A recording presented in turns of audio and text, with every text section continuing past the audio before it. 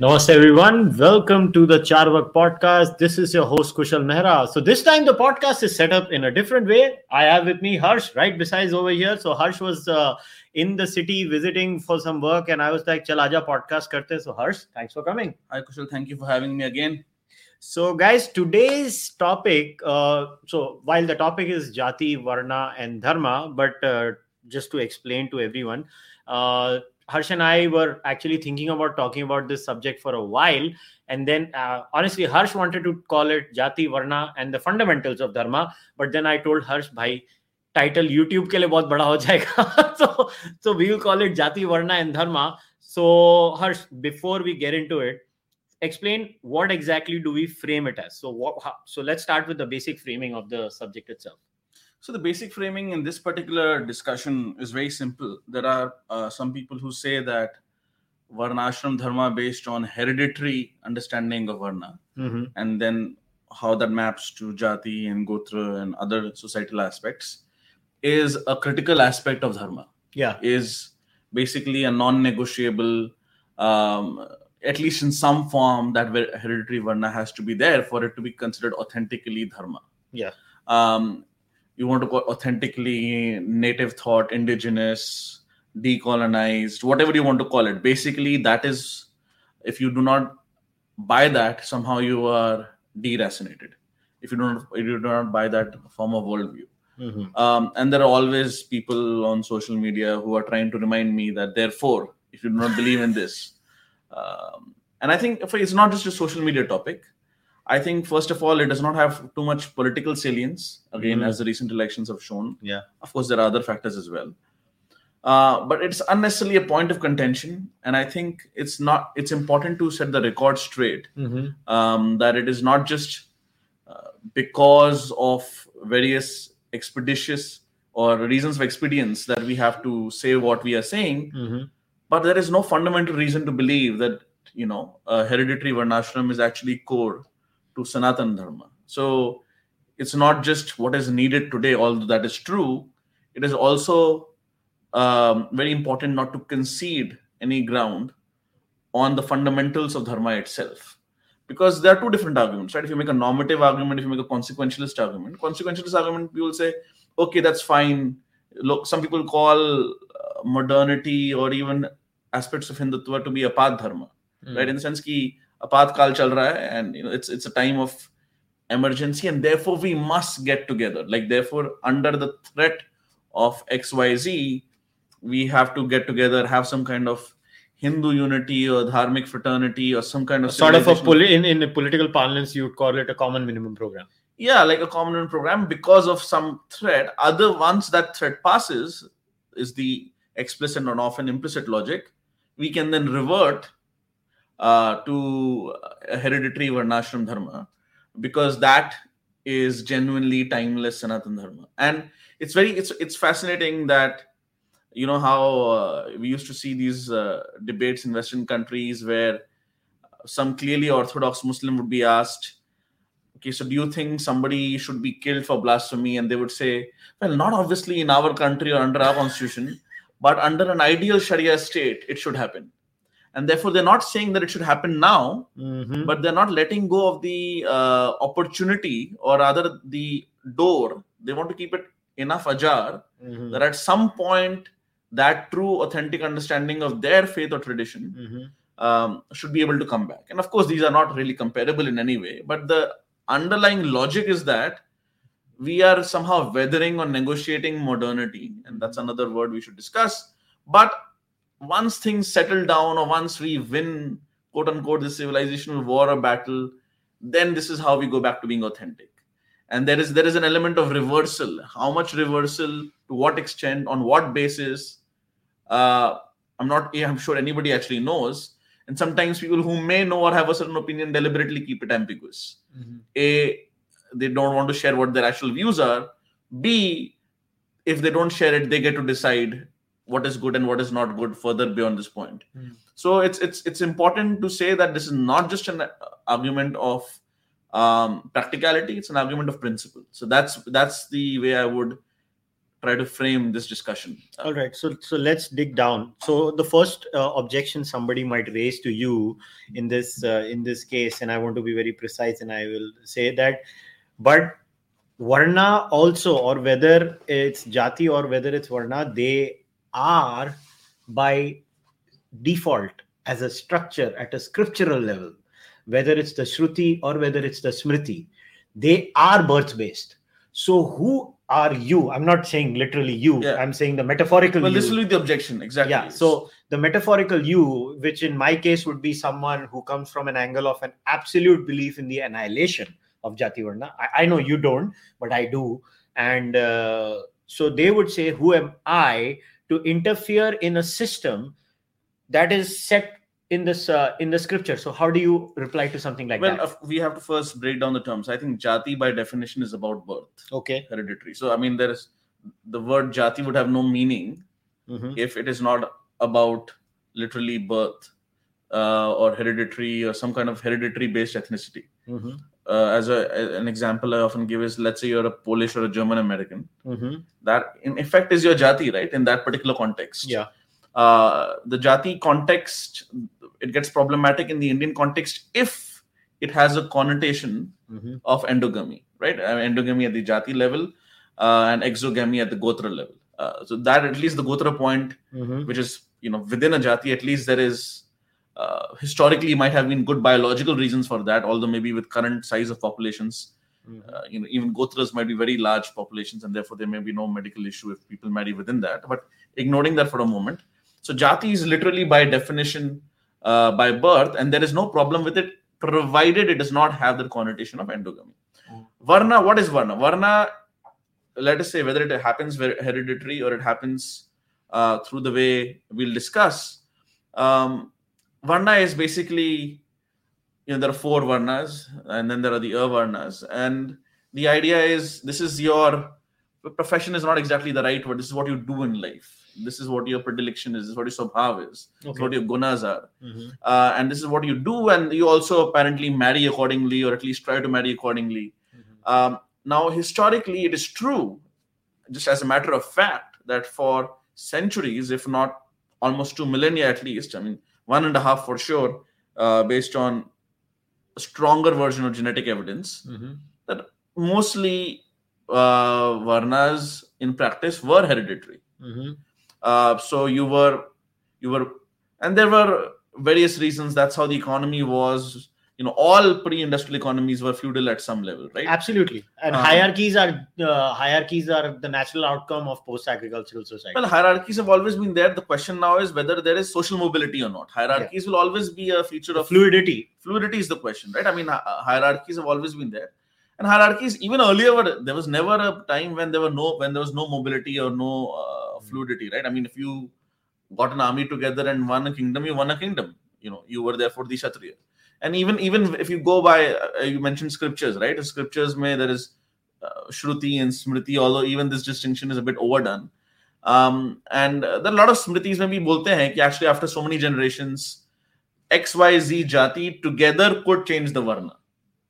So that even in our tradition, there is an element of Varna fluidity, but after a long enough time, and then also the entire Jati or the sub-Jati together. What was not there, or at least in principle, during this kind of, let us say, intervening Smriti time, and we'll go to the Shruti part, which was earlier in a moment, what was not there that is true is that in principle, an individual could not change his Varna. So what happened was you had the option of flexibility of groups, aka Jatis, jumping Varnas, and if you don't want to believe in hierarchy, let's not call it jumping up or down, but let's say jumping sideways. Got it. So for example, you could be an agricultural based community fully, so let's say Shudras, but the entire tribe clan joins a king, all become soldiers, and therefore at some point they become Kshatriyas, or during some way they kind of migrate for whatever reason, they become Brahmins or Vaishyas or whatever, or maybe they become Shudras. So that element was always there, and in reality, for all we know, maybe there was even more flexibility than even the theory allows. So the Dharma Shastras, the Smritis, the Dharma Shastras particularly come from the Dharma Sutras. The four surviving Dharma Sutras are Gautama, Apastamba, Vashishta, Bodhayana. There are more, but they don't necessarily survive. And even within Apastamba Dharma Sutra, they say, for example, what is not written here. You should ask what dharma means to women or to so-called lower castes or classes. It was basically a manual, or not exactly a manual, but at least thought of ideas what should be done ideally, not always necessarily followed in practice by Dvija men, born again, the top three kind of varnas, especially Brahmin men. That was the focus of these Dharma Sutra texts. But even there, for example, Apastamba says that there is something called Yuga Dharma. Like, okay, this is this. Therefore, now we're talking of Smritis, which is what these Dharma Sutras are. They're not Shruti, which is, we'll come to the Vedas, especially the Samhitas. Is they basically say that, okay, what is relevant for this time, for this particular geography or community, may not always be relevant for all people at all times. Got it. And they themselves are saying that. So it's a bit weird for us, therefore, to sit in the 21st century, many of us not even following our so-called hereditary, ascribed varna. So, for example, let's say you are a professor. Let's say, you are a Vaishya by Jati. So, like, let's say if you were actually following a hereditary varna, but you are not. You become a professor. Therefore, now by varna you are now Brahmin, but by Jati you remain a Baniya or a Vaishya. Got it. So, and similarly, there are many by Jati Brahmins who might be, for example, in the Indian army today. And they are therefore, in reality, doing the Varna work of Kshatriyas. So when we colloquially say Baniyas or Rajputs or Brahmins or others, we mostly mean the Jati aspect of it. Because we don't necessarily mean what they're doing. Because there might be, of course, we all know there are many professors who happen to be from a Dalit background or from a Shudra background or Ati Shudra background. So they are, in terms of their Varna practice, they are all Brahmins.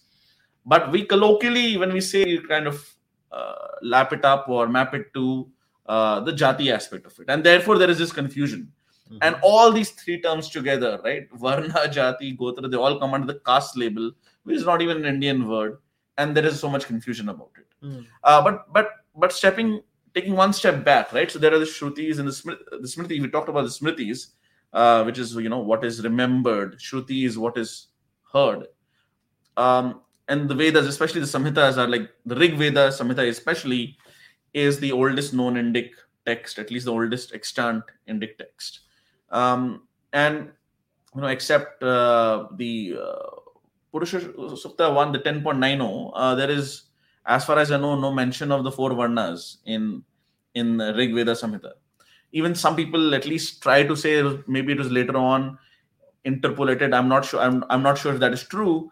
But even in that particular sukta, it's not mentioned as hereditary at all. Yeah, and just to give more information to people over here, it is very important to understand that even inside the Rig Veda, there is an internal chronology, right?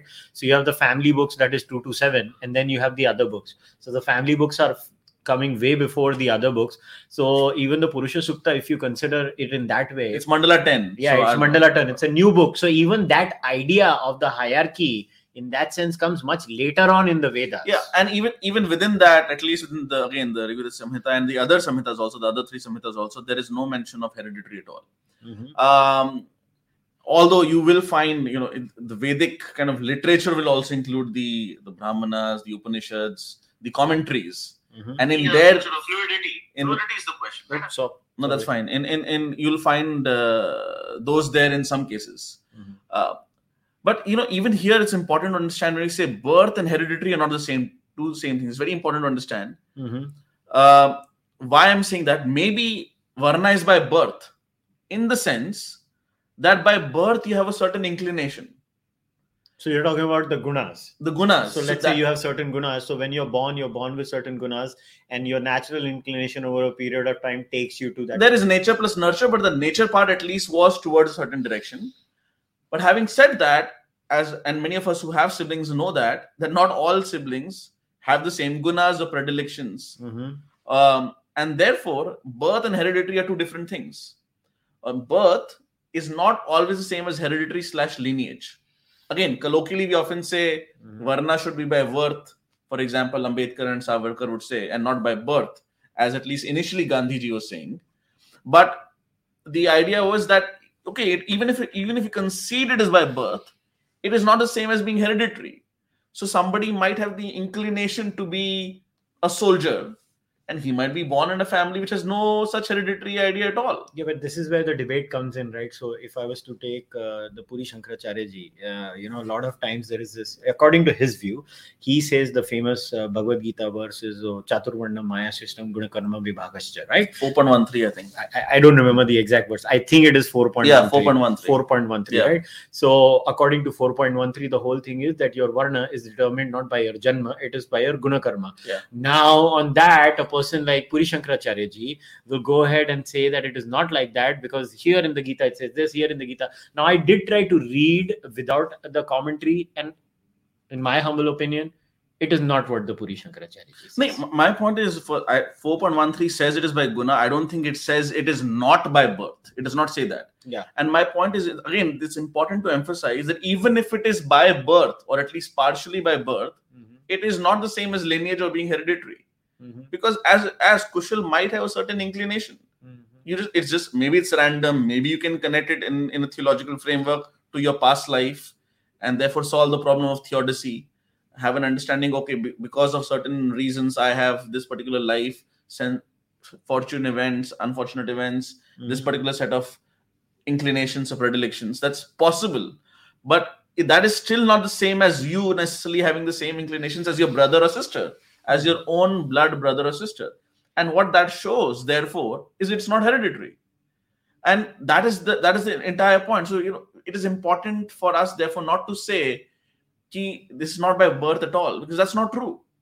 First of all, there is at least some, just being scientifically accurate, there is at least some element of hereditary correlation to, for example, IQ. Now, IQ itself is a very controversial topic, this and that. There are different kinds of intelligences.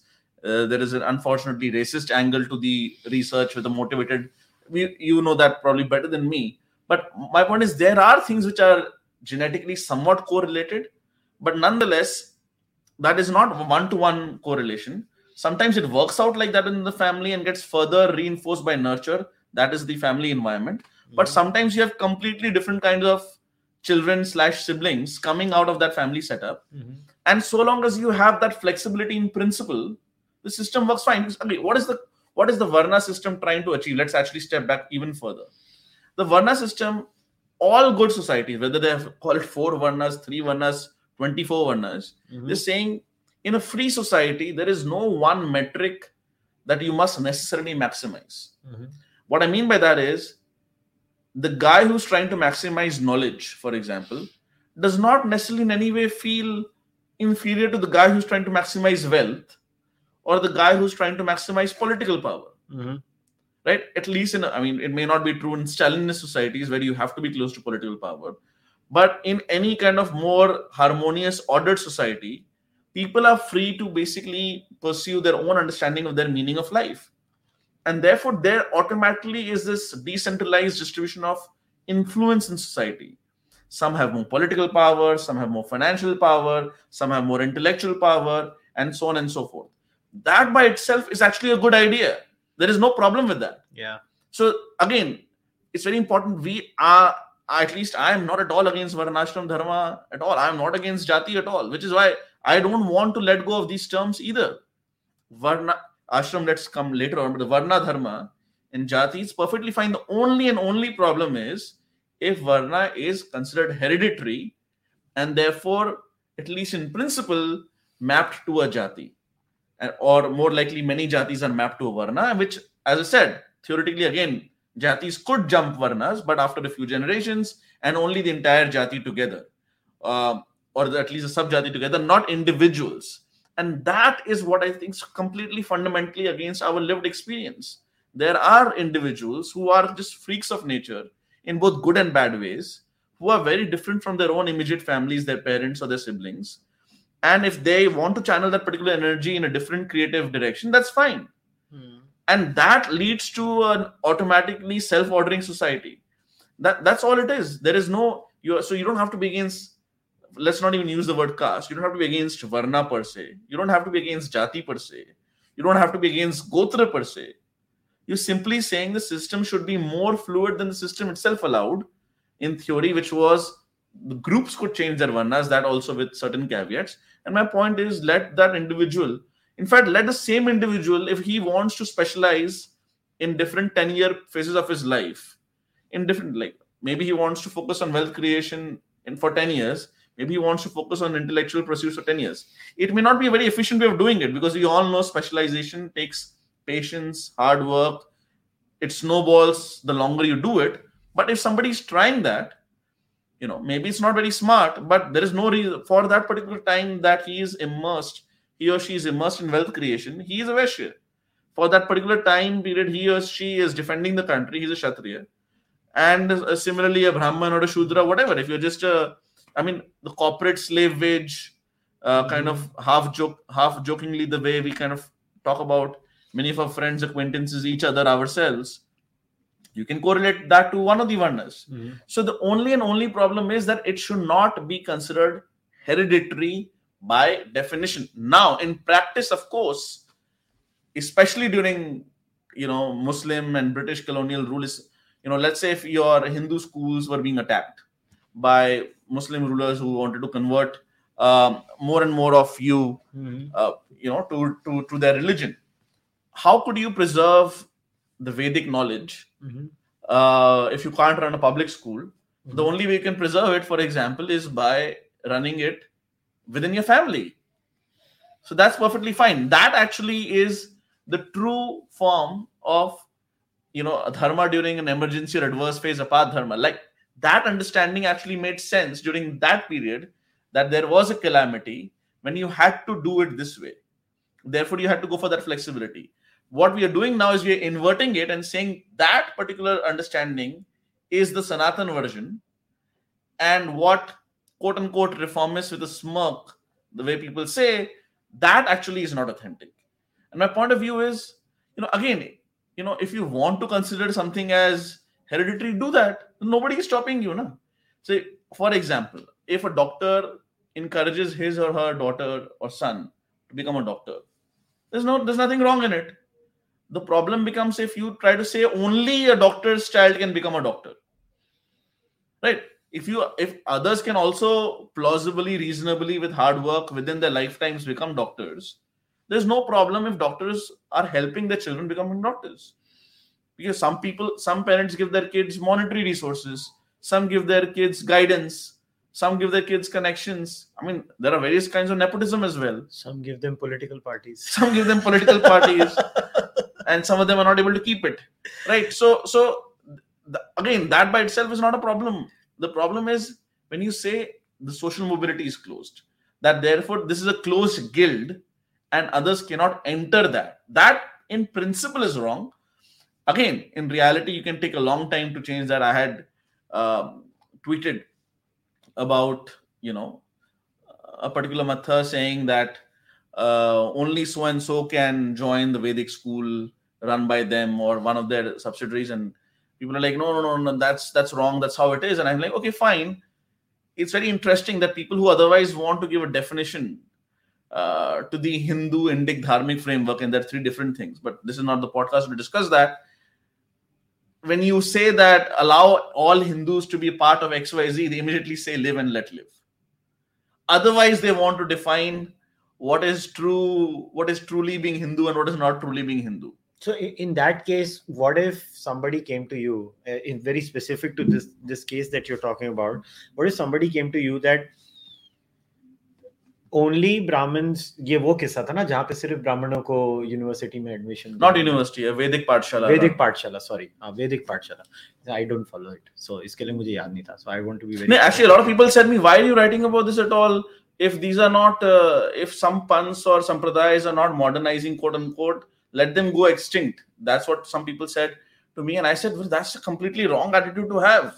First of all, a mat set up, at least in theory, by Adi Shankaracharya ji, cannot just be let go. And of course, there's a beautiful ideology of Smartha and all that it entails in terms of Panchayatna Puja, the idea of having multiple gods, but you can still kind of prioritize one god, one Devi Devta. These are all beautiful worldviews, not just India, but the world needs. And I don't think there's anything wrong in very humbly, politely discussing this, so long as I don't support the government, by the way, forcing to open these kind of pathshalas. Institutions should be left So alone. I just want to put that on record. I am not in the support of the government forcibly saying. So your case would be you were folded hands say I'm just trying to persuade, and even if the government ever does this forcibly, then it should do it across all societal aspects wherever there is any such issue, and not target any one particular community or caste. That's very important, because in Tamil Nadu, for example, the DMK, the Periyarites, the Dravidians, they do have a very clear anti-Brahmin, almost visceral bias, and sometimes has a lot of anti-Semitic language kind of character. I think Periyar once actually compared Brahmins and Jews both in a negative way. So there is a very bad history. I've been told by friends, politics is very sexualized.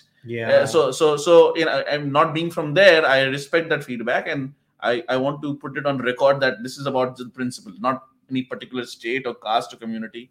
If there is any, let's say there's a brokerage run by Agarwals or Jains, and they say only XYZ should join as interns or trainees, I'm completely against that.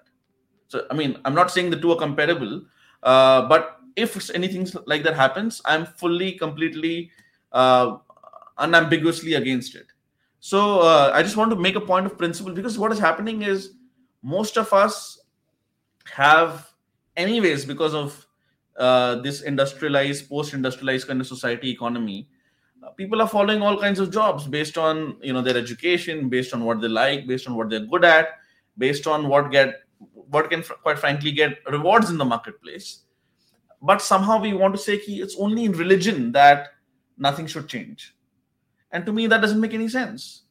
I mean, forget Ambedkar. If you don't like, for some people who do not like that, we can discuss Ambedkar separately. Savarkar was very clear that we should have examinations for various kinds of priestly positions in different sampradayas. And how do you run it? What are the logistics? These are all valid questions.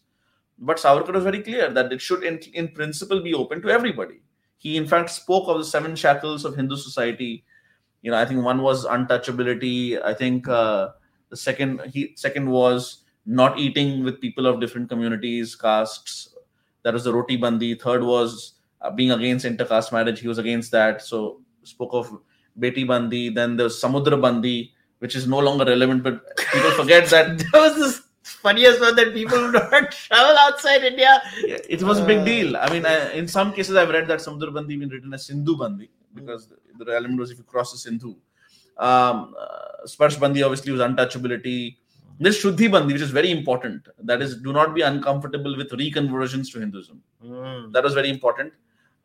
There's something called Vidokta bandi, saying that, okay, whatever rituals you require, which is relevant to what we were discussing, then it should be in principle open to everybody.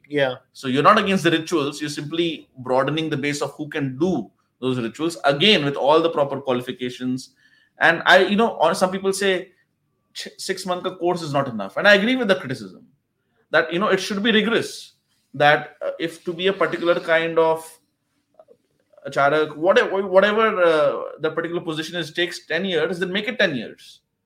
Do not make it 6 months. Make it difficult as hell, but make it equal for all. That's all. And in fact, even then it's not equal, because you'll grandfather everybody, which is fine.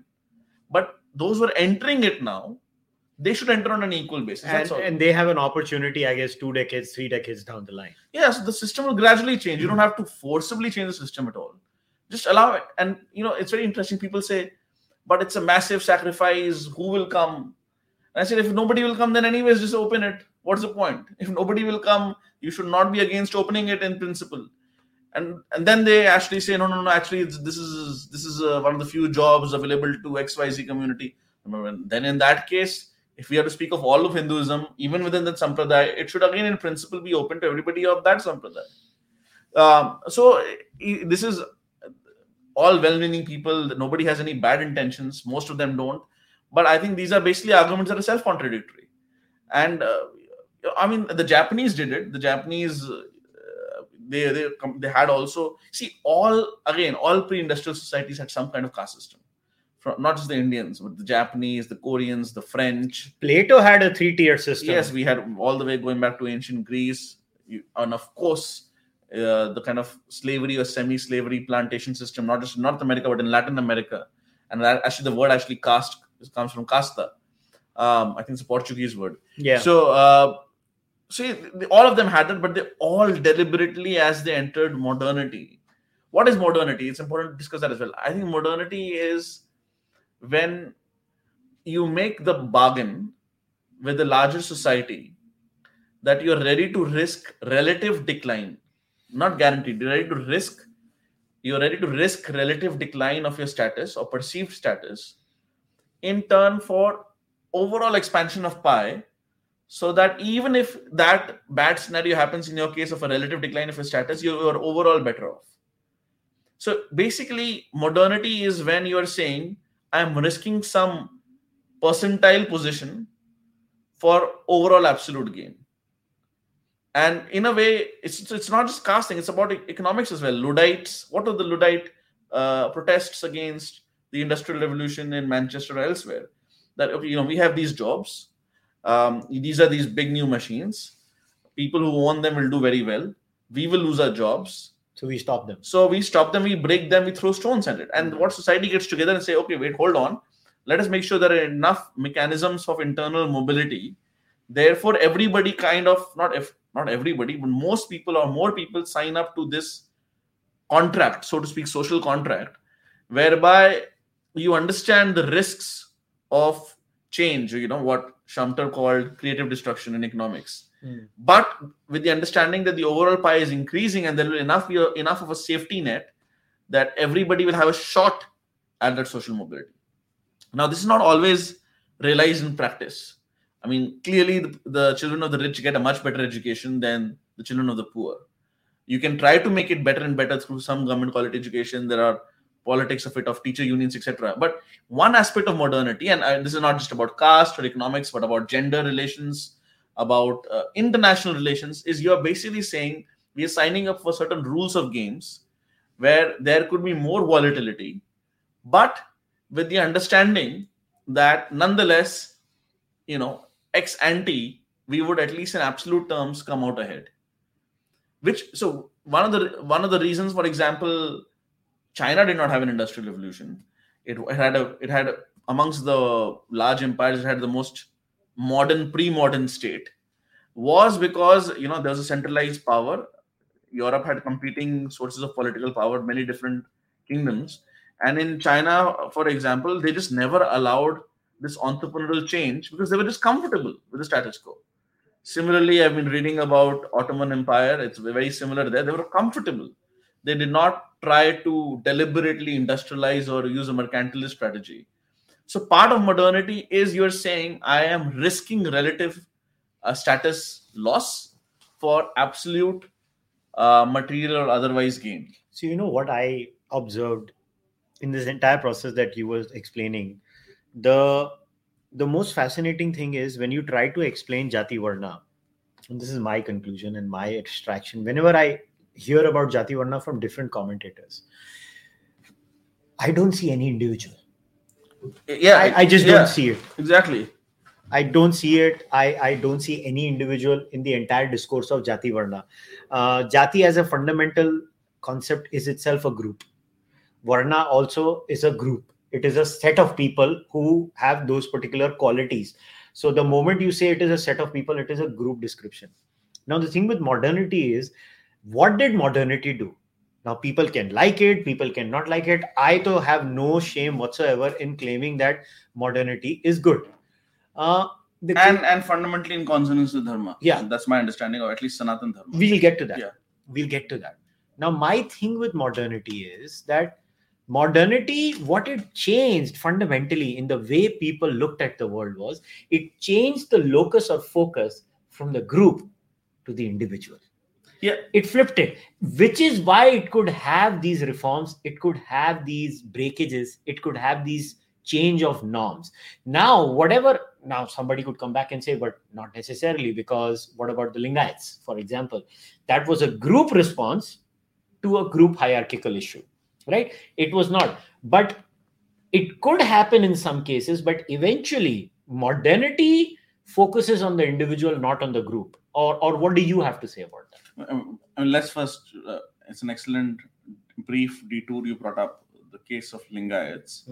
It's important to understand the Lingayats, at least in theory, reject the caste system. Of course, in reality, they ended up becoming a caste of their own. Yeah, which is kind of ironical. Which is, I think, also what you were hinting at.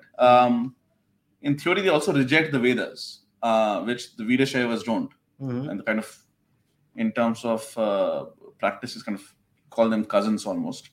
I think both are Shaivites, if I'm not wrong, in Karnataka. And which the fundamentals of Dharma, we didn't discuss that part. Like what exactly, and this is also relevant to the modernity and individual part you're saying, is okay. So first of all, what is Sanatan Dharma? There are many dharmas, small d dharmas, capital D dharma. What is Sanatan Dharma? Sanatan part means eternal, right? Sanatan means eternal. Eternal has to be universal, but universal has to be a universalism which is okay with heterogeneity. Because any universalism that is not okay with heterogeneity, that actually wants homogeneity, has to perforce be an imperial universalism, which is what Islam and Christianity, at least in their orthodox versions, are.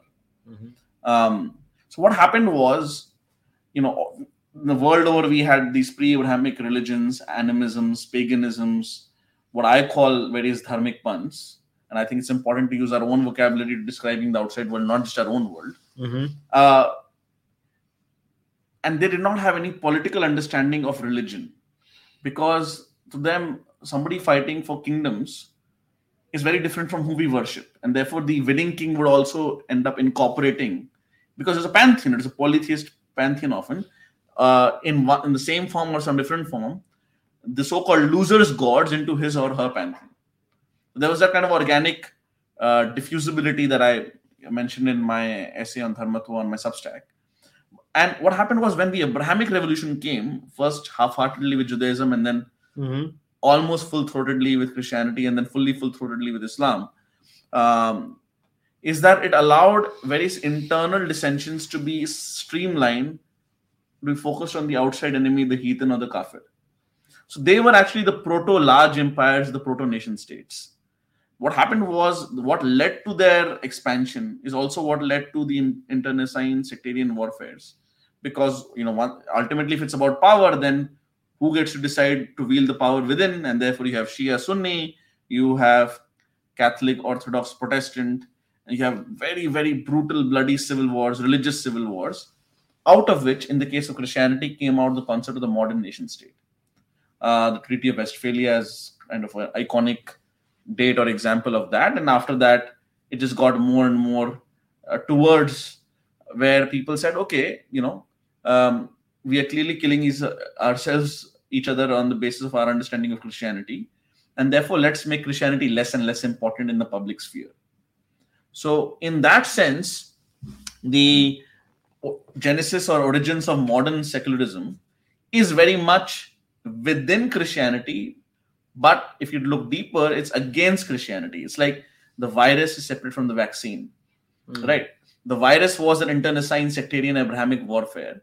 The vaccine was a nation state. So for example, what happened is, when during the Protestant Revolution and the European religious wars of the 17th century, for example, where the Germanic Protestants were often fighting with the, let's say the Catholic Italians and the Spaniards and others. Interestingly, France, which was the most incipient state, even though mostly Catholic majority, often was on the side of the Protestants. Because the moment you start thinking like a nation state, you already have that particular identity, that group identity, and therefore you do not need an Abrahamic affiliation, religion or sect to give you that coherence. And which is what Iqbal understood, that the biggest enemy of these two universal religions is modernity, is the modern nation state. And that nation state, therefore, also incipiently allows individuals to choose their lives, because that was the basis of its creation.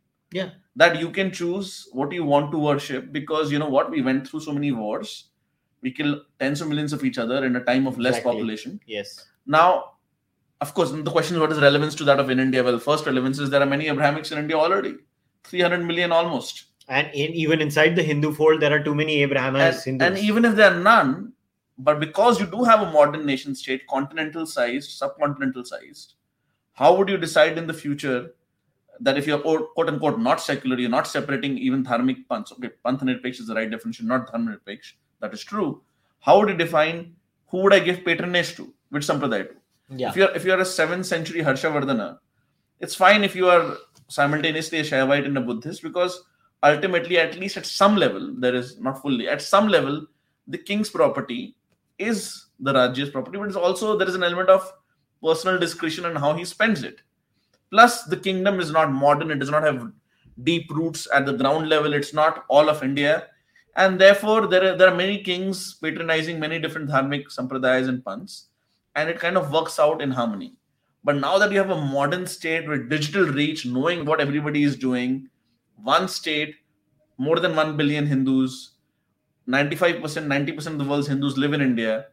If this state starts giving patronage based on intra-dharmic panths and sampradayas, imagine that thousands of years of harmony built, because now we live in this modern state context, will become a massive basis for, if not civil war, massive internal political tensions. So what do you tell to those people then? I have to come in here that modern state and modernity are responsible for the destruction of the family unit, and they always make this point. Oh, look at the West. The West is such a pathetic society. By the way, I don't know how the West is pathetic. I mean, anybody who has lived there, who has family there. I mean, I always give this argument to my wife. She's a Westerner. So I tell her, like, according to some people, your society is pathetic. And she just smirks. See, first of all, no society is perfect. Nobody's making that claim as if India is perfect. And exactly. So neither here nor there nor anywhere else.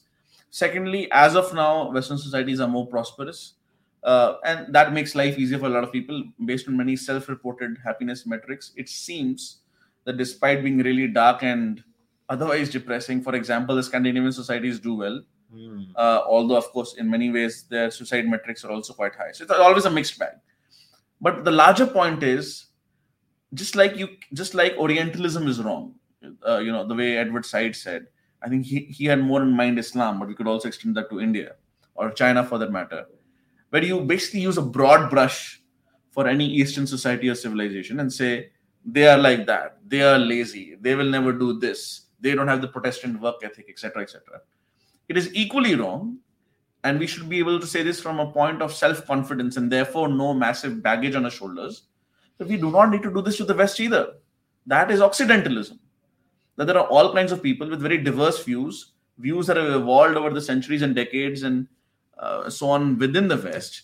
I mean, there are, as I said, even in a post-Christian context, in a pre-Christian context, there was Protestants, Catholics, Orthodox, there's a Judeo-Christian angle, there's a Greco-Roman angle, there's a liberal secular angle, there's a left-right angle, people who are always disagreeing, and people sometimes disagreeing at the level of the individual. So what is the Western view? What is the Indian view? Is there if we are to use these words, and we often use it very casually, then we have to go to the bare minimum common standard. And to me, that's not Western or Indian. It is dharmic and Abrahamic. That is a true distinction in our society, in our modern world, where you basically say the dharmic view is based on mutual respect, that this works for me, for my moksha, and it may or may not work for Kushal. I'm not saying this is the only way for Kushal as well. And therefore, as we've often discussed, others have said, it is beyond just respect or mutual respect. It's just beyond tolerance. Yeah. And it is to mutual respect. Basically, mutual respect with reciprocity. There is no mutual respect. There is no mutual respect means reciprocity. It's a golden principle. Yeah. So, but Tattva-masi and all that. But now I'll come here. Then you said Orientalism is a problematic issue. And so is Occidentalism. Occidentalism. Fair enough. But we'll stick to Orientalism first. Immediately somebody might come, and that is why we make the case for decoloniality. Which is now the thing with Orientalism comes from, let's say, a certain Western outlook, and then it develops into post-colonialism. Now the decolonial argument is that, look, post-colonialism itself is based in modernity, which is again based in Christianity. Now, to answer that, we need decoloniality, and we bring in that. Now, we're not going to talk about decoloniality, but I'm trying to explain to you that that is the answer to Orientalism. So, what do we do then? Decoloniality in the Indian context, of course, J. Sai Deepak has written the book, India That Is Bharat. And I've read the book. And it's a very, first and foremost, colonial consciousness is real. Like in my book, A New Idea of India, I have written, the first chapter is actually called, coincidentally, India That Is Bharat. The last chapter is called Decolonizing the Indian State. So I'm not talking about people's minds necessarily, the state, more like administrative and bureaucratic procedures which we kind of blindly copied from the British. वो चले गए, उन्होंने अपने state reform करते रह गए, हम इसलिए कर रहे हैं क्योंकि अंग्रेज करते थे. So there is an element of that, and even our old lives, when you say at 35 today I have these views, 25 I had different views, and part of it was I just did not think through clearly what were the sources of those views or why I was thinking. Just one question: do you think decolonizing and decoloniality are two separate issues? I'm not sure. I mean, I think I think you'll have to ask somebody who's written a book like Sai or somebody else. But from what I understand, coloniality is colonial consciousness. So the fact that it's a form of false consciousness. So the way you look at the world. In the sense that you don't know that you are infected. Okay. And that is something that could happen, but you have to be very, very careful. The Marxists were, for example, past masters. In that sense, decoloniality is also leftist. So the Marxists always said that ये जो गरीब इंसान है, ये जाति और धन के नाम पे इतना उछल रहा है, इसको मालूम नहीं कि इसकी रियल प्रॉब्लम में ये गरीब है, और therefore he should take part in the Marxist revolution or massive redistribution. He is against his own interests. That was a Marxist false consciousness. In the American context, they wrote a book, What is Wrong with Kansas? So that was the idea that these are these poor, non-college educated white people. Why are they voting Republicans? Why are they always doing guns, gods, and being against gays or whatever? Why are they voting for billionaires like Trump, for example? Mm-hmm. And the Republicans had a rebuttal, what is wrong with Connecticut? There's a bit of an alliteration there, Kansas, Connecticut, saying Connecticut is a state which has a very high per capita income in the US. A lot of hedge funds, etc. are there, and often tend to vote left liberal, aka Democratic there. And they would say, well, why are these guys voting for tax increases, for example, amongst other things? And the problem with that argument is beyond a point. Is I can't go inside your head beyond a point, right? Mm-hmm. So there is an element of condescension there that Kushal doesn't know what he's talking about. Kushal should vote for Democrats if he's in Kansas, or he should vote for Republican if he's in Connecticut. But nonetheless, having said that, for example, I do think that 10 years ago, my views on free trade were too colored by my Anglo-American influence. That also for a particular time, 80s, 90s, 2000s, because the discourse was such that free trade is good, and what particular countries had done in terms of trade policy, mercantilism was abstracted from me. And once I read further and further, I realized that actually many of these Anglo-American kind of countries also became rich with some kind of mercantilism. I just have to come here. So you just said about false consciousness. Now, this is where I get confused. I'm asking questions. I don't have definitive answers myself. Now, why is the false consciousness only when the British came or only when the Mughals came? Now, what if I will do this now? If everything is about groups and there is no individual, then what if tomorrow somebody from a particular jati in Maharashtra, let's say the Mang or the Mahar, right? They come and say that even I have Brahminical consciousness. By the way, so now that you brought it up, actually Ambedkar has a quote saying that once I came back to India, so it's all there on Columbia's website actually. Once he came back to India after finishing his education abroad, he said, for a moment I had forgotten that I am actually a Mahar, and therefore I could not check into any hotel. Now, not to mention that, of course, there are many different kinds of discriminations in the West at that particular time. Race-based. But he said that being outside, I was just an Indian. Within Indian, there were no differences. When I came back, and he narrates his instance of even despite having a very high, well-paid position, उसको कोई रहने की जगह ही नहीं मिल रही थी. मुंबई में near the train station, and a bunch of, and he goes through all religious groups, Parsis, Muslims, Christians, and of course Hindus, saying that मुझे सबके यहाँ रहने का प्रॉब्लम हुआ. किसी के होटल में से मुझे मार के निकाला गया, किसी की बीवी ने मुझे इनडायरेक्टली अपने हस्बैंड को बोल दिया कि ठीक है वो इधर आ भी गया चाय पी ले तो इधर रहने नहीं वाला है, etcetera etcetera. And despite I think having a position from Baroda or something, he could not actually stay where he wanted to stay. So consciousness is there, but getting back, yes, you're right. I'll come to that in a moment. But okay, decoloniality to decolonizing to what? So there is, let us say there is something, there is some bhusa in our heads, and I think no, I admit to that. And I also think, I'm simply saying we have to be careful, because there is an element of somebody who genuinely disagrees with you after much thought.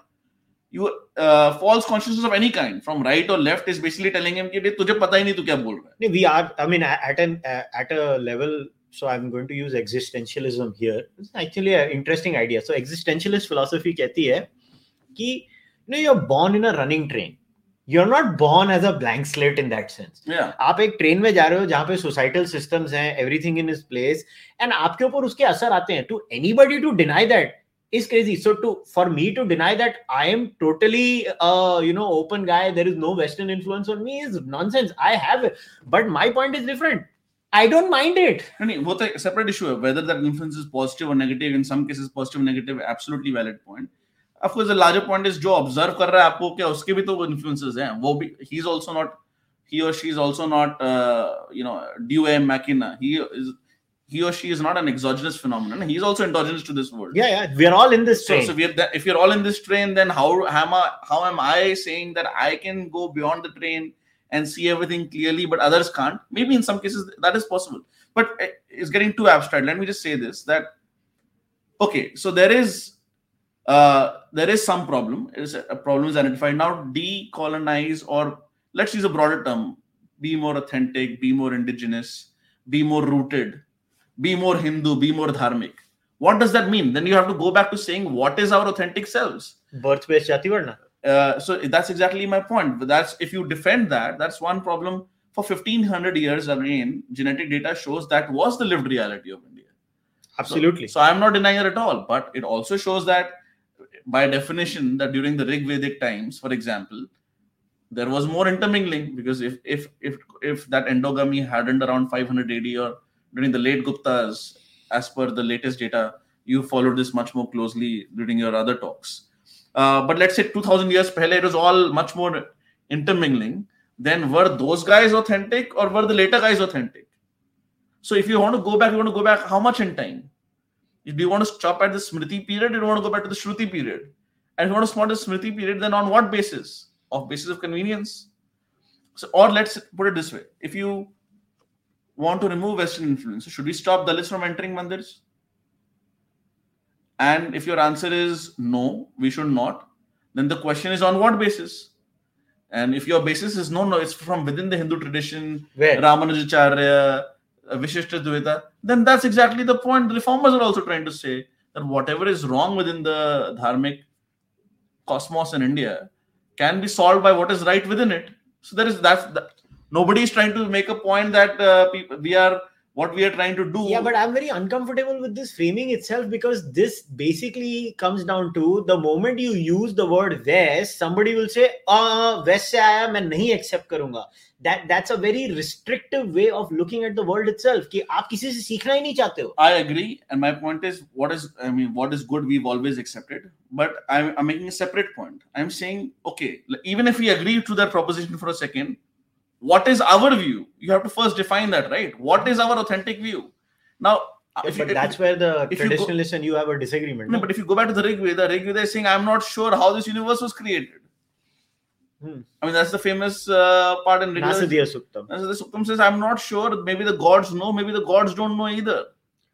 Well, it does try to explain it later on, but yes, the agnosticism is there. Well, agnosticism, more than that's the skepticism, not cynicism, skepticism.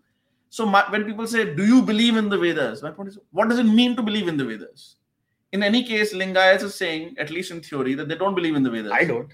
So, but my question is, what does it mean to not believe in the Vedas? Now, Veda bol hi nahi raha ki, Veda bol raha hai, this God is great, I'm worshipping to this God, I'm doing my devotion. When they say believe, I guess the right framing would be, do you think they are the supreme authority? I am very clear, I don't believe. But my point is, even if you say the supreme authority, what does that mean? What next? Because the supreme authority is saying, I'm not sure. Yeah. So my point is, what do you mean by saying it is a supreme authority? I have no clue. It's for them What to we answer. mean by saying the supreme authority is those who will therefore claim to interpret it, they are the supreme authority. The book is not a supreme authority, right? Yeah, it's gatekeeping. So then it's gatekeeping. So then the question is, okay, but then the text itself is saying that I'm not really sure how this happens. The end of the Rig Veda is very clear about getting the various different tribes and sampradayas and panths together and saying you all sit together, be of one thought, be of one fraternity, get together. I think maybe it was after the Battle of 10 Kings, or no, I'm not sure how the chronology there works out. But the same is saying that, okay, there are differences, but let's try to solve our differences. The same Rig Veda is also saying other things. It is saying you be kind, be this. And by the way, it's very interesting that, when this people say Christianity is modernity, effectively is the argument. Who really likes this argument besides some Indian quote-unquote traditions? I think Reform is India's tradition. I distinguish between tradition and orthodoxy. It's a separate issue. Who really likes that argument? Many non-believing cultural Christian supremacists. So there's a book by Tom Holland called Dominion. Yeah, I'm reading it because you told me to. And he basically says the entire modern world is Christian. Yeah. Everything. Gay rights are Christian, even though, they were killed by Christians who were like... Well, Leviticus and Deuteronomy will disagree with you. Being nice to Jews is Christian, and being Hitler is not Christian. So whatever is good in the world is Christian. Sab kuch Christian hai. Whatever is bad is not Christian. And interestingly, it's very well known. Yoga is also Christian, I guess. Well, yeah, so they'll just remove the word yoga. Anyway, people are doing that with deep breathing exercises and pranayama and all that. So, who are the people who are in agreement with each other? People who want to claim all of modernity as their inheritance, even if they're not believing Christians. They're saying, look, I am a European white guy. I may not be a believing Christian anymore. I'm just too smart for that. But you know what? तुम सब लोग को civilize हम किया, तुम हमारे जूती के नीचे था. Basically, that's the argument. And what some people on the other side is saying, you know what? Modernity is Christianity, because if I do not try to discredit modernity, I'll have to come to terms on my own with how to navigate social relations, which have nothing to do with the essential aspect of Dharma. For example, discrediting Ambedkar, saying he had a colonial education. What does that even mean? Like, Savarkar had a colonial education. I mean, Nehru had a colonial education. Gandhi had a colonial education. People get educated. People get beyond their education as well. So my point is, even if we want to, in an abstract sense, go back to our true roots, first define what are the true roots. Secondly, what does it mean to go back to them? It is not enough to say, हम पूरा वापस नहीं जाना चाहते, हम थोड़ा वापस जाना चाहते हैं. But to be fair to them, they never say that too. They say it has to be gauged with contemporary relevance too. So I don't want to strawman them. No, but what does that mean? My question is, what does that mean? What it means is, I will now get to decide कि इतना वापस जाना authentic है, इसके ज़्यादा वापस जाने की ज़रूरत नहीं है. No, I think what they're trying to say is that we will go back to our roots, and each sampradaya, each jati, each panth will decide how much and where they want to go. Or who will decide with them? I don't have any sampradaya. That's what service is. Most Indian Hindus do not have a sampradaya. They don't have a formal affiliation. मेरे लिए कौन decide करेगा यार? I mean, for example, Govardhan Puri Shankaracharya ji, there's a tweet right now I can see in front of me. The root cause of financial poverty is the breakdown of social institutions that secured the hereditary livelihood of the individual. It's a direct quote from the Govardhan Mutt. So this is an official quote, right? Yeah, so I'm not paraphrasing or anything. So my point is, okay, is he or this particular opinion only authentic? Then people will say, no. This is only one panth. You can go to another panth. But अगर आप दूसरे पंथ के पास जा सकते हैं, then how was there only one Indic worldview to begin with? तो हम भी तो यही बोल रहे, there are multiplicity of worldviews. So when you actually put a specific quote or a specific instance to the Indian worldview or the Indic or Dharmic, epistemology, ontology. No, I don't think so. They're saying that. I think we have a disagreement. You have to decolonize to something now. To decolonize to what? To different worldviews. You decolonize to one worldview for your panth, other worldview for another panth, another worldview for another panth. There is no common worldview. Every single panth will have their own worldviews. But think then at the same time you say that, so then Basavana is legitimate, isn't it?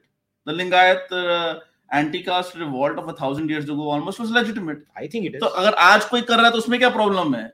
नहीं, वो अगर आप आज कोई इसके लिए कर रहे हो क्योंकि आप में कॉलोनियल कॉन्शियसनेस है, आप वो वेस्ट से पढ़ के कर रहे अब हो। मैं अगर 1980 से पैदा हुआ तो मेरी गलती है कि अगर मैं वेस्टर्न इंपीरियलिज्म के बाद पैदा हुआ, which means that I cannot come, it means that I cannot have come up with it if I was living in the 12th century. It is something of that sort. So how does somebody make that claim? Or maybe Basavana or the Lingayats were also colonized in their own way. They were influenced by the Protestant theology before the Protestant Revolution happened, half a world away, 300 years later. Yeah, so we have Abhijit Iyer in the live chat saying एक दूसरे को मुक्का मार दो. So okay, so one last question and then we'll take audience questions because काफी जमा हो गए हैं.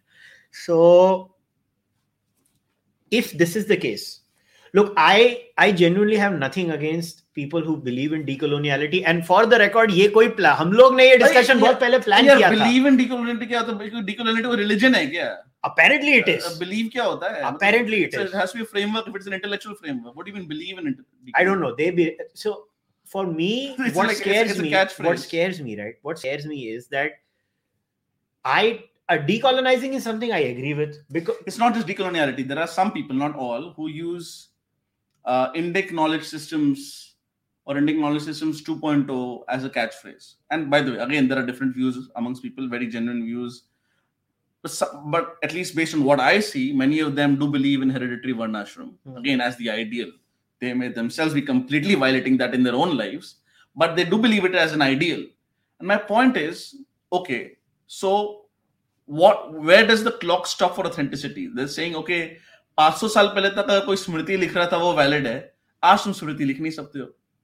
पर अगर आज आप if you are evolving, you're basically writing a new Smriti, which is perfectly part of our tradition. लोग बोले नहीं तेरे को संस्कृत आनी चाहिए. नहीं संस्कृत आनी चाहिए. अगर आज किसी की एवरेज लाइफ स्पैन 55 इयर्स की है, वो नॉर्मल लाइफ जी रहा है, 65 इयर्स की है, 75 इयर्स की है, तो या तो फिर वो कोई गुरु को माने, which is great. If it happens you get a great guru. It's not just guru finding a shishya also finds a guru. If not, you have to live your life, right? I mean, what is all this religion? Religion is ultimately trying to make sense of our mortality. Codification of your life, basically. No, what does it mean to be conscious? What does it mean to be sentient? What does it mean to have a finite life, at least this life, and to lose loved ones? We are all trying to make sense of that, right? That's what religion is. And or spirituality is. Again, words that we have to use without precise meanings. So if I have to therefore live a spiritually curious life, not in any way perfect life at all, but spiritually curious life, somebody who is happy to desperately pray if some of the loved ones are in a bad situation, is otherwise maybe dealing with it more at an intellectual level, just doing some prayers daily, whatever it works out for me, and it may change in a few years. So my point is, this should not in any way be considered as inauthentic or less authentic. Who is anybody to give that certificate?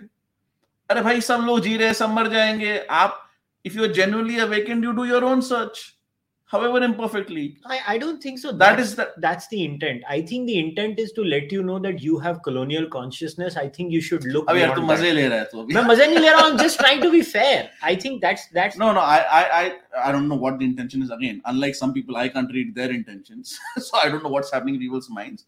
But one result of using this as a cudgel is you basically declare certain socio-religious reform projects in India to be illegitimate, right? That's what, and therefore you... Yeah, that's the correct way. Yes. And because it has legal consequences. Well, or whatever, legal, practical consequences. And there are many things I disagree. I personally think reservations should be time-bound, provided I can look into the eye of a fellow Indian citizen and say, you get a much better shot at social mobility than your previous generation did.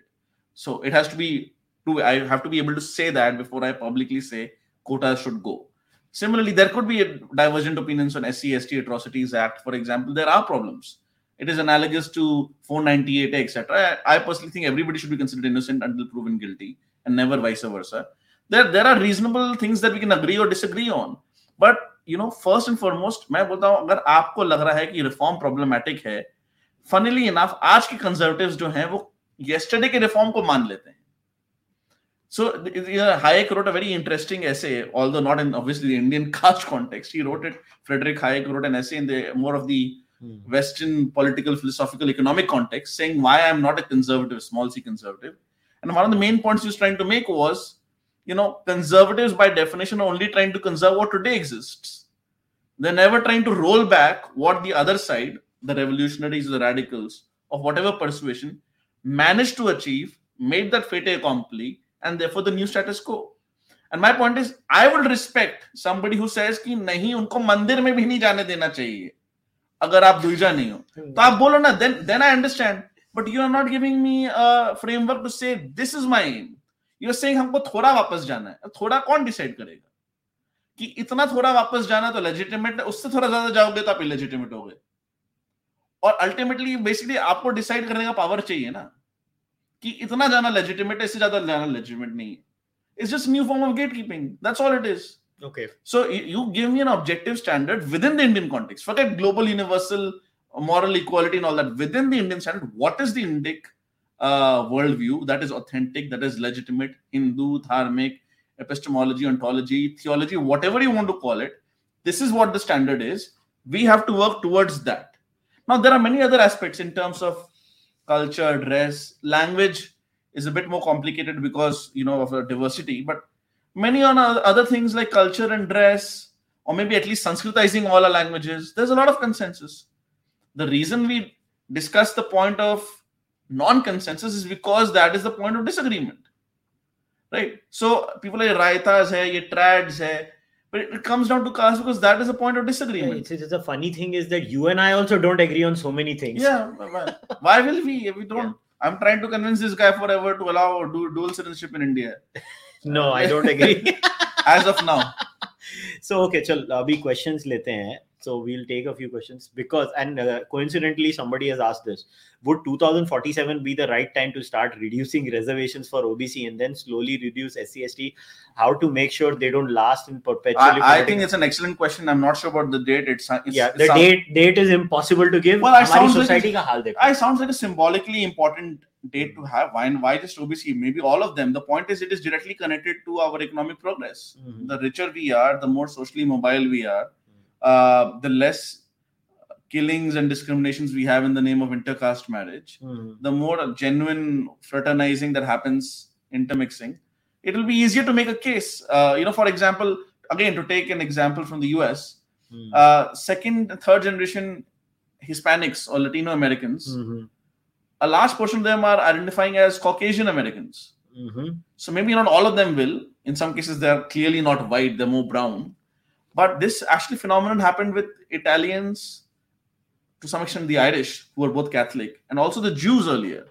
So what is mainstream and not mainstream keeps on getting changed. Are we going to get a new book, How the Hispanics Became White? Because there's How the Irish Became White, folks. Yes, I think How the Jews became white. Anyway, it's a big topic of political discussion there. But my point is, once that natural integration is there, two-way, not one-way assimilation, automatically there will be some people who will become full-on caste quota activists. They will be protesting and calling everybody who at that point calls for a sunset clause of the quotas to be casteist. ऐसे लोग होंगे because वो उनका industry होगा. But the larger number of people will say, you know what, this is not required anymore.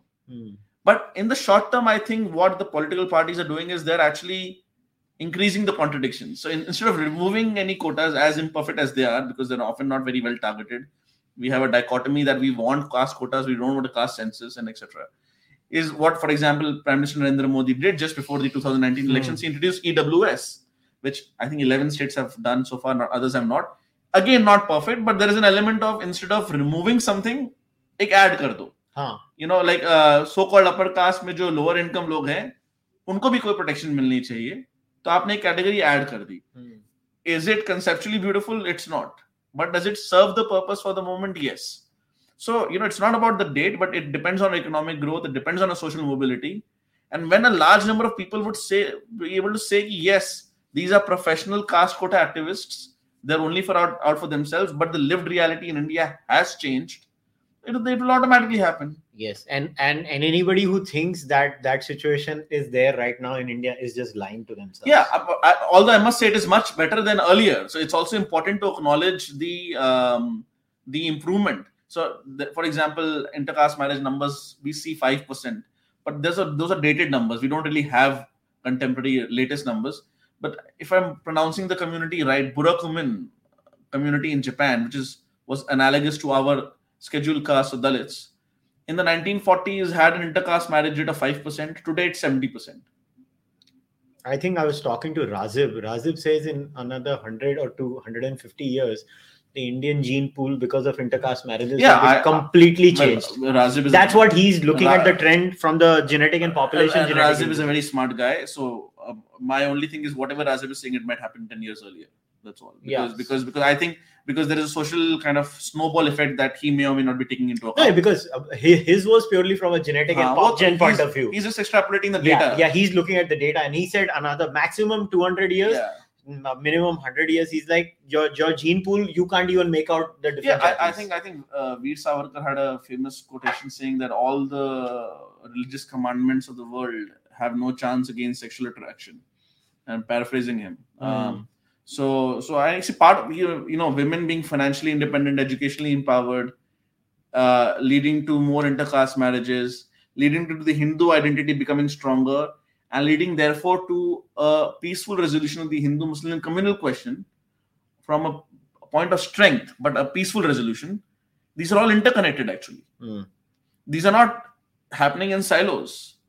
The reason why we are seeing this massive wave of BJP victories, amongst other reasons, one of them is a relative weakening, not a full weakening, of the caste identity compared to the Hindu political identity. And I always say that Hindu political identity is a bit of a tautology, because Hindu identity per se, per force, is political, because there is no Hindu ritual, right? There's HINDU. I'm either worshipping, I'm either a Vaishnava or a Shaivite or a Shakta. I'm doing this particular puja or that particular pilgrimage. The Hindu word is not there in most of our earlier scriptures, at least. So in that sense, it is a political, aggregationist identity. And what I'm trying with Dharmatva is trying to make a global super umbrella for that.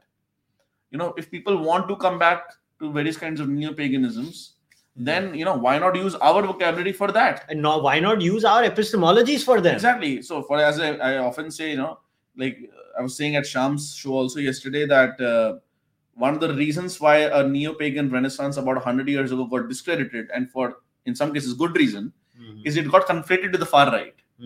Whereby you say, we are bringing back Lithuanian modes of worship and it's only for Lithuanians. So you kind of become a polytheist, but you don't lose that monotheist streak. Yeah. And what, for example, the Smartha does, the Panchayatna Puja does, or Hinduism at large does, is it says, ye aapke bhagwan hai, but you also respect other bhagwan. So Panchayatna Puja, you have 6 Devi Devtas, you have one of them as Ishta Devta. So for example, if you're Lithuanian, you could have 3 or 4 out of the 5 as your Devi Devtas. One could be a German god or goddesses. उससे क्या होता है, वो जो interlocking pantheons बन जाते हैं ना, that kind of self-respect. So the reason you were mentioning our epistemologies is important is their revivalism also has to be made sure it does not go towards a white nationalist kind of route, which is one of the reasons why it got discredited in the modern West. Okay. So that's just an interesting subtext there. So 2 things I'm going to mix with the reservation thing. Obviously, it's something got to do with education. And they say when you create cutoffs in exams, right, which is different based on different categories, it ends up harming and creating burdens on the system. I'm paraphrasing the question. I'm not trying to read. So let me just say the reservation system is absolutely not perfect. There are massive problems. There are a lot of committees, I think, very late as well, that even within the OBC category, for example, say 2% of the population gets 50% of the benefits, something like that. So there are huge problems. We've all seen it. The point is, it's very difficult to unpack, because one way to unpack it is to get better data. The way you get better data is you have a caste census. But the caste census by itself increases caste consciousness, which at least the Hindu civilizationist and nationalist side is actually not very comfortable with. The Hindu civilization side is okay with caste quotas because as recompense, there's no other way out of it. Mohan Bhagwat, before the 2015 Bihar election, said at some point quotas jane padenge, and that was spun against him, saying he's a Maharashtrian Brahmin casteist. That completely unfairly, because his point was a larger point.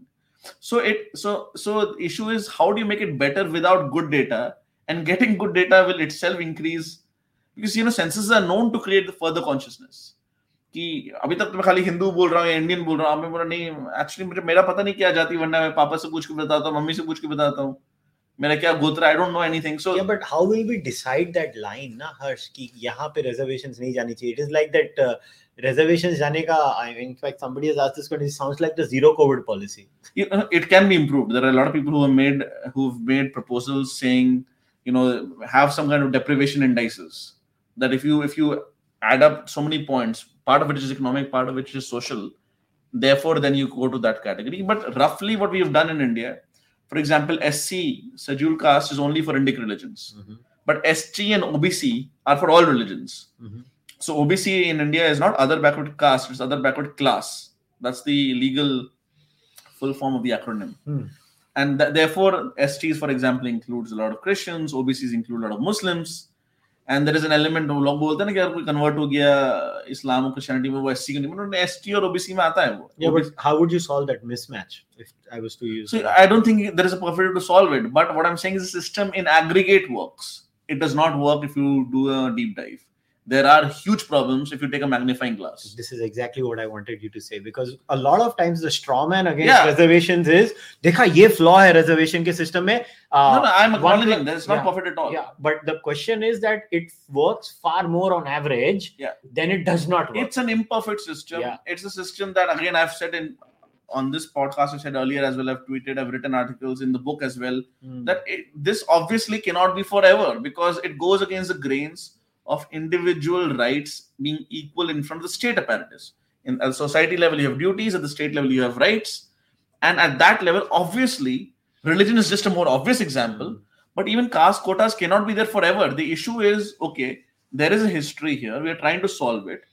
How do we best solve it in the most humane way? Therefore, to be able to convincingly convince our fellow countrymen and women that now is the time to gradually roll back, or maybe at one fell swoop, the entire apparatus. Recently, I think it was either a SC or ST category Jati that voluntarily applied to the government to get out of the reservation. I think in Tamil Nadu, In Tamil Nadu, because they're like, we don't need it anymore. And I think that is the right way to do it. Yeah. Let that Jati, let that community that is getting the benefits of reservation. This is my answer. I would say this is the right way to do it. This is definitely a right way of doing it. Why I say this is because in general, वैसे तू मेरे से बहुत ज़्यादा optimistic है, मगर इस मामले में मैं बहुत optimistic हूँ. I believe in the innate goodness of a human. No, I agree. And communities by default are nice. So communities, when they see the benefits of capitalism, which again some people might hate capitalism too, because that also stems from modernity. But the point is that capitalism will eventually benefit everyone, and when those communities don't feel the need of it, they will automatically get out of it. It is very much linked to our per capita incomes, our economic progress, social mobility, intermixing, all of that. Just by a priori first principles, it matters. So yes, that's one way of basically giving it up yourself. But I think basically we have to be able to make a case with much more conviction that, listen, there is real social mobility in India. Because right now, if you look at most businessmen, richest businessmen, many of them are from a Vaishya background. Not all, but especially the traditional houses are from a Vaishya background. Yeah. Many of the kind of intellectual written professions are dominated by Brahmins and Kayasts. Now, it's not the fault of the individual Baniya or Brahman or Rajput or Kayast that he or she has taken these opportunities in life. Obviously not. But there is some, not discrimination, but there is some head start you get. And my point is, if once we can minimize it, it will never go to zero. Absolutely. Then we can make a convincing case that, boss, now this is doing more harm than good. It is even now doing harm, but it is doing more good. Yes. So that's the right word. More good than harm. But if there is harm, even you are against Varna by birth, how are you for reservation? But my point is, if that was the axis of discrimination, then the recompense, the remuneration, the reparation, whatever language you want to call it, has to be on that axis, at least partially. So by recognizing the axis of discrimination is not accepting the fundamental assumption of that principle. अच्छा, ये तो मेरे को आज तक नहीं समझ पड़ा. लोग varna and jati by birth, varna by birth में बिलीव करते हैं और उससे उनको अक्रूड बेनिफिट्स को टोटली डिनाई करते हैं. मतलब ये कमाल का सिस्टम है यार. Yeah, the two don't add up. या मतलब ये कैसे डिसाइड किया, ये भी मेरे को आज तक वो डिकोड नहीं कर पा रहा हूं मैं. See, to be fair, most people who are it's one of those, it's a stated preference, not a revealed preference. Let me put it that way. In economics. So I genuinely mean it. Like, people are doing very practical choices in their professional, educational life, even in their social lives, actually, often. but there's a totemic quality to that कि ये original authentic है. कभी ना कभी हम इस पे वापस आएंगे. To me, my humble point is that is not true, because आपके मन में जो है ना वो भी intermediate stage था. That's all I'm saying. अगर आप सच में ऑथेंटिसिटी की बात करना चाहते तो आप थोड़ा और पीछे जाओ. दैट्स हंटर गैदरर में जाओ ना फिर तो. मतलब हंटर गैदरर मतलब श्रुति फेज में भी चले जाओ ना. अब भगवद गीता चलो it's kind of okay, shruti proximate adjacent. Go to the Rigveda, go to the samhitas, the other 3 Vedic samhitas. See उधर नहीं लिखा हुआ. If it was so critical to dharma, do you not think it would have been written in the 4 वैदिक संहितास? यार मैं तो इन लोगों को सिर्फ एक ही क्वेश्चन, लोग बोलते नहीं वो मंत्रास हैं, but they've written a lot in the 4 वैदिक संहितास. If it was really urgent and important, एक जगह तो लिखा होता ना कि ये वरना हेरिडिटरी होता है. कहीं नहीं लिखा हुआ in the 4 वैदिक संहितास. I don't know good enough Sanskrit, definitely don't know good enough Vedic Sanskrit, but जो मैंने multiple translations से पढ़ा है, and I've requested people to please prove I'm wrong, and I'm happy to be proven wrong. That's how I learn. Enlighten me, educate me. If it is there in the 4 Vedic Samhitas, is where it's explicitly mentioned it is hereditary. As far as I know, there is no direct mention. English में 3 complete translations है, Wilson, Griffith और Jameson. मैंने Griffith पढ़ी है, Wilson आधी पढ़ी.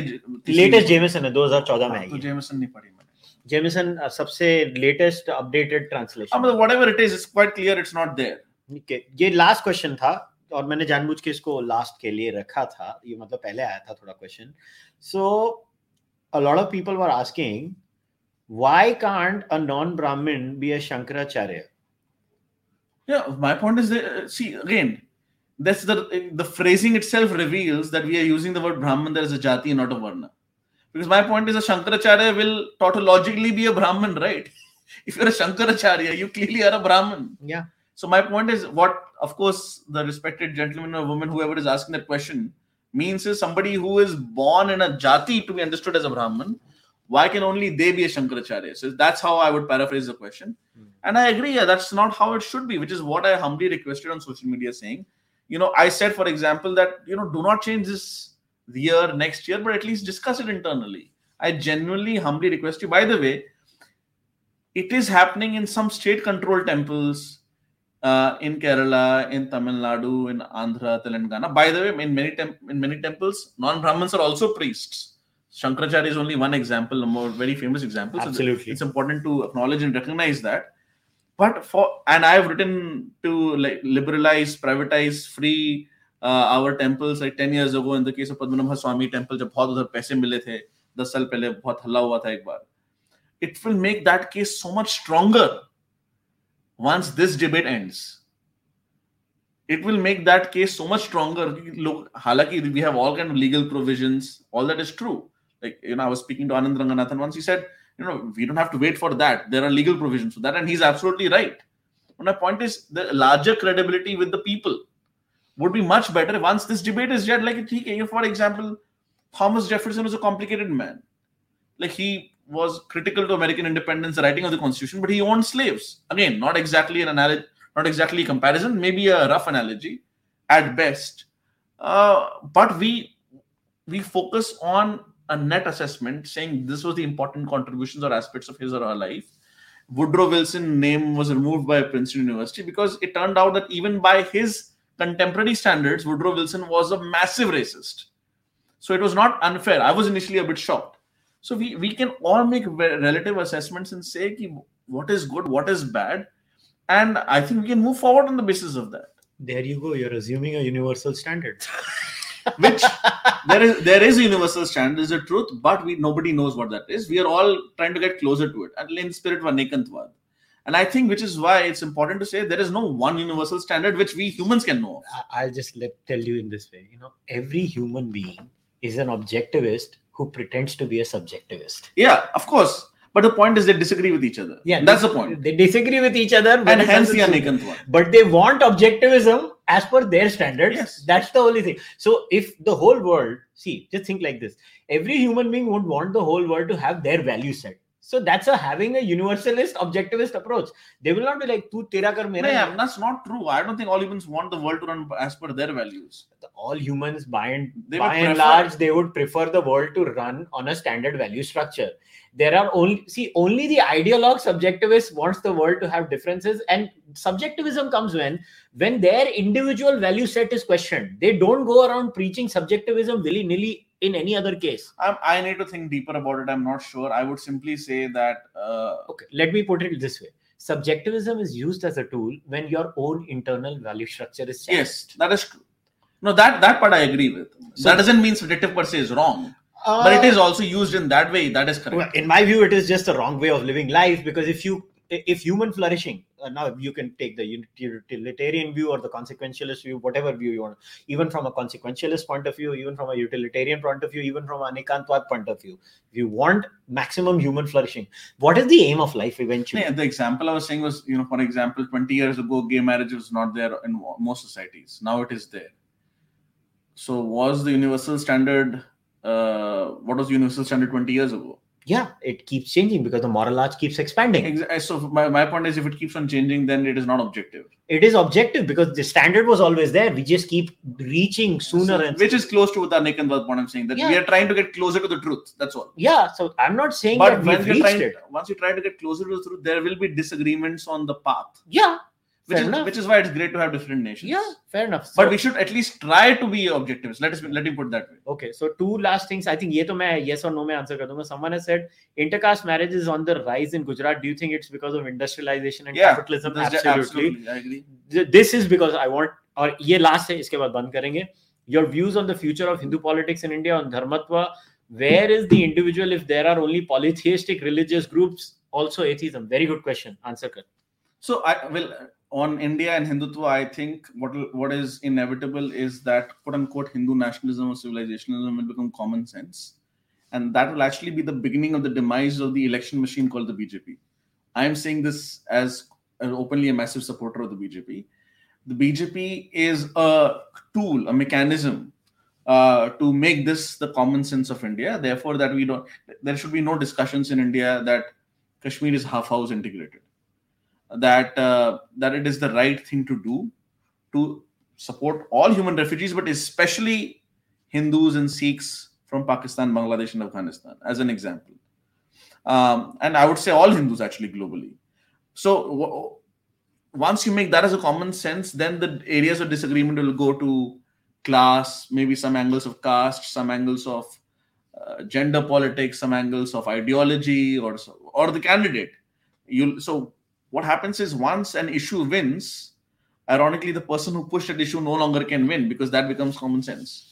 So Hindutva, I think the victory is once Indian politics becomes competitive again, with the difference that Hindu civilizationalism becomes the common sense of political consensus.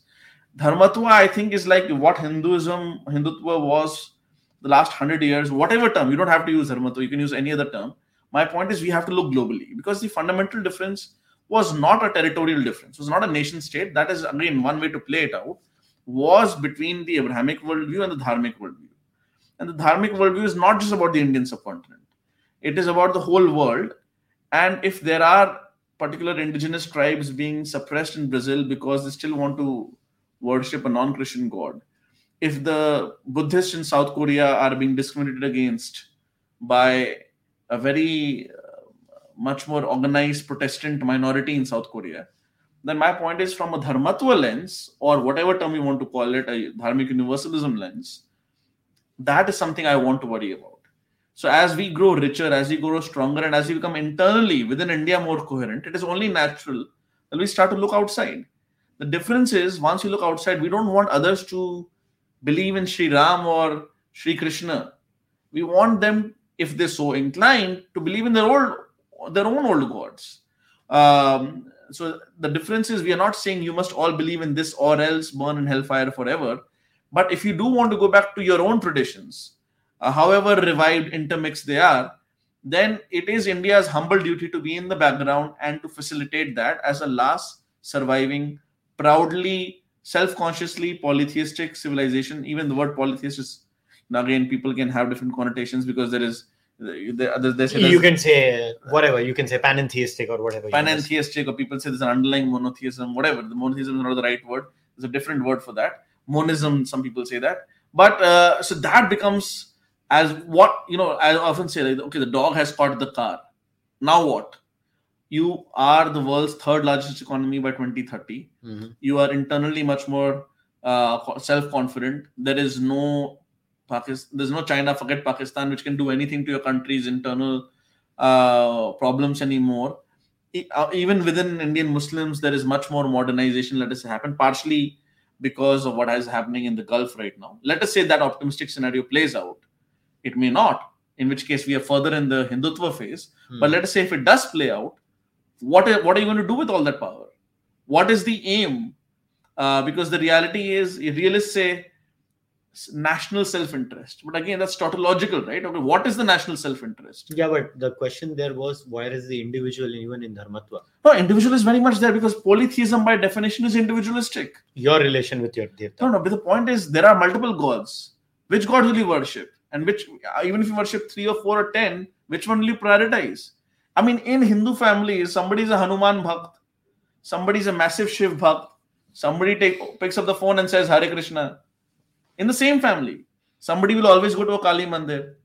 So, I mean, is that individualistic? Because there is no, I don't even care, my mummy or fufa ji or mama ji kisko puja karte hain. Correct me if I'm wrong. So what I'm understanding from your point of view is the sheer availability of the multiplicity of choice leads to individualism. No, which is why they say that polytheism, or what we call polytheism, the broader dharmic praxis framework, is intrinsically about mutual respect and not just tolerance. Because you see, the moment you say, okay, he or she is finding spiritual sustenance through worshipping that god or that philosophy, need not even be a god, by the way.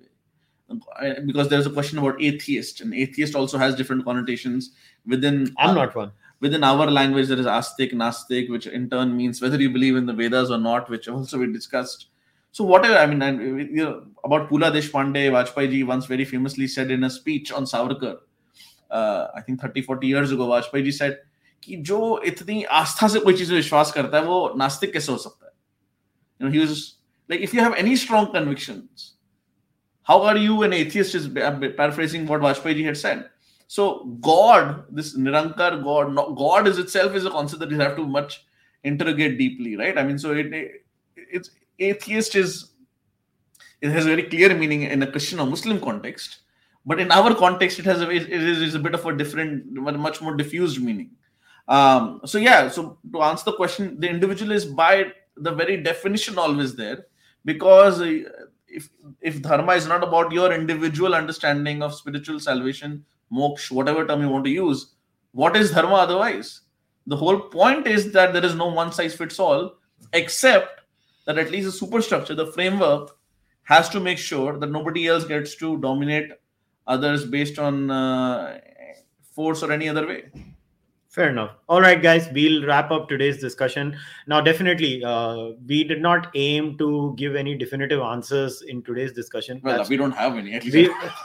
I don't. How do we give those definitive answers? So we don't have definitive answers, but I have a lot of questions, which is what I'm known for, asking a lot of questions. So as far as I'm concerned, this is an ongoing conversation.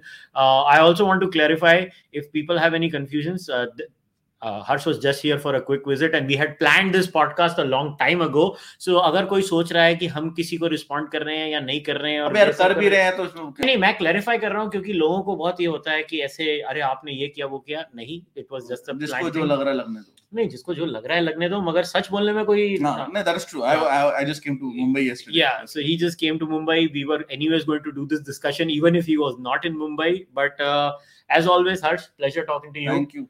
And we'll wrap today's discussion, guys.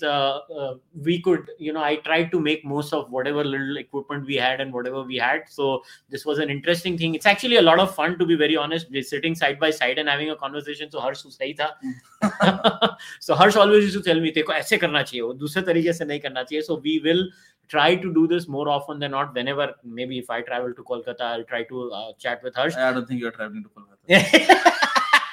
That's a separate issue. So, guys, we'll wrap it up. Please support the Charvak podcast. Subscribe on YouTube. Like the video. Leave your comments over there. If you have any questions for Harsh, in the description of the podcast, you will have Harsh's Twitter handle, and also go and buy Harsh and Rajiv's book, The New Idea of India. A New Idea. A New Idea of India. You know the link. You can go on Amazon wherever you want to, or Flipkart, or jahan se bhi lena chahte ho. Also, please support the Charvak podcast either by becoming a member on YouTube or on Patreon, or by buying the merchandise or sending your donations through UPI. I will see you next time. Until then, take care. Goodbye.